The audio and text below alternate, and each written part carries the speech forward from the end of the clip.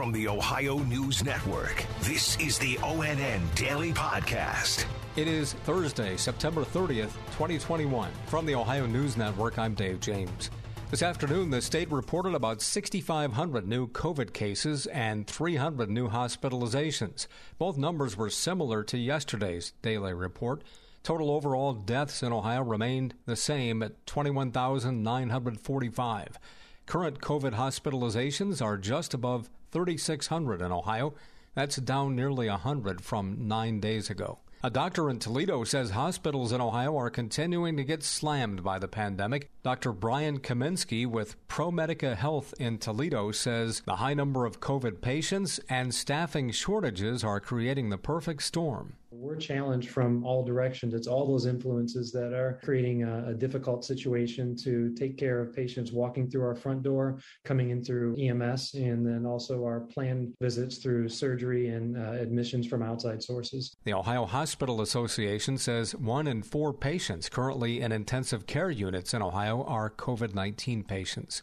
Dr. Lon Fahn with Ohio State University's Wexner Medical Center in Columbus says the pandemic is causing many people nationwide to struggle. 2 out of every 5 Americans are struggling with anxiety and depression. So we've doubled the number of Americans struggling in our society with real clinical symptoms of depression and anxiety. An Ohio State Highway Patrol trooper has died after being hospitalized with COVID-19.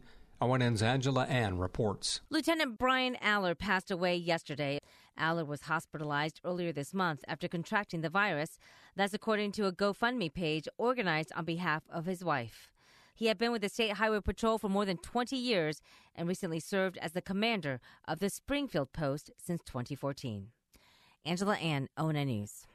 Bloomberg is reporting that Taiwan-based Foxconn is buying Lordstown Motors in Northeast Ohio. Here's Maureen Kyle in Cleveland. Foxconn is the world's largest electronics manufacturer.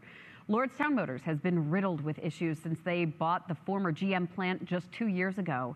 And just this past summer, the electric truck manufacturer's founder stepped down amid claims of inflated orders. But then in July, the company got a boost, announcing a private equity firm has invested $400 million. The company had planned to begin building trucks this month with a December delivery date. But with a sale looming, that is not clear when it will be possible. Ohio's Democratic U.S. Senator Sherrod Brown talked with ONN this morning about it. First of all, what does it mean in terms of jobs? That's always the question I ask. The company that started it, owns it, has not really lived up to its promises. If this company buys it and does the production in Youngstown and hires American workers, that can be a good thing. But we watch and we pay attention, and we'll see what happens. Lordstown Motors has not commented. A Western Ohio man and 2 women who pleaded guilty in what authorities called the extreme abuse death of a young boy have all been sentenced to lengthy prison terms. Here's ONN's Eric Brown. Al McLean pleaded guilty earlier this month in Montgomery County Court to multiple charges, including murder and rape, in connection with the December 2019 death of his son, 10-year-old Dakota Collins. He was sentenced Wednesday to 51 years to life in prison. McLean's fiancée, Amanda Hines, was sentenced to a minimum of 22 years in prison, while her sister, Jennifer Ebert, got an 8-year term. Both women who lived in the Dayton home with McLean had pleaded guilty to involuntary manslaughter and child endangerment charges. Eric Brown, ONN News. In suburban Columbus, a 16-year-old is charged with rape after a Westerville Central High School football player was allegedly attacked in the school's locker room last month.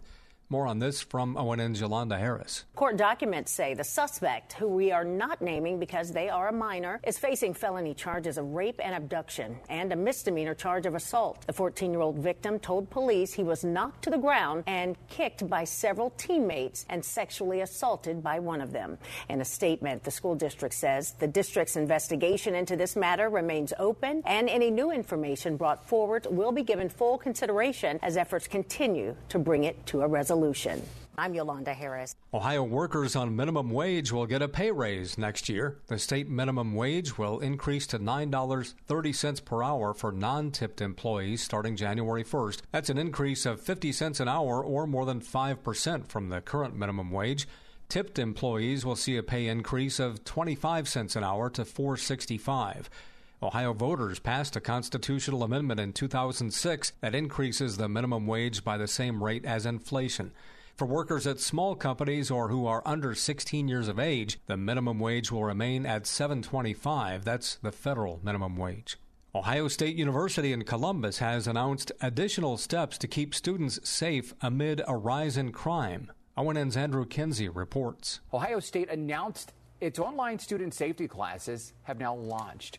It's a 1-hour course made up of 10 videos teaching students how to handle certain scenarios. Portable personal safety devices are also now available. They have an alarm feature that can attract attention in case of an emergency. News alerts also being sent to parents and families. And the Community Ambassador Program is expanding in size and scope. I'm Andrew Kinsey. There could soon be an investigation into how First Energy Stadium in Cleveland was named. ONN's Clay Gordon explains. Ohio's Utility Commission wants an independent auditor to look into if customers' money was used for naming rights.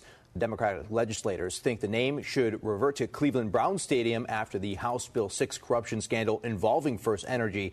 The company has acknowledged secretly funding a $60 million bribery scheme to win legislative approval.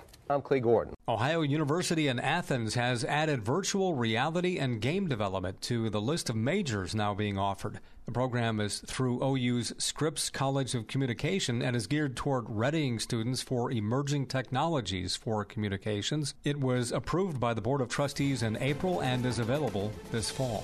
Special thanks to affiliate stations WBNS TV in Columbus, WKYC TV in Cleveland, and WTOL TV in Toledo for their contributions to today's newscast. I'm Dave James on the Ohio News Network. This has been the ONN Daily Podcast, a production of Radio Ohio Incorporated on the Ohio News Network.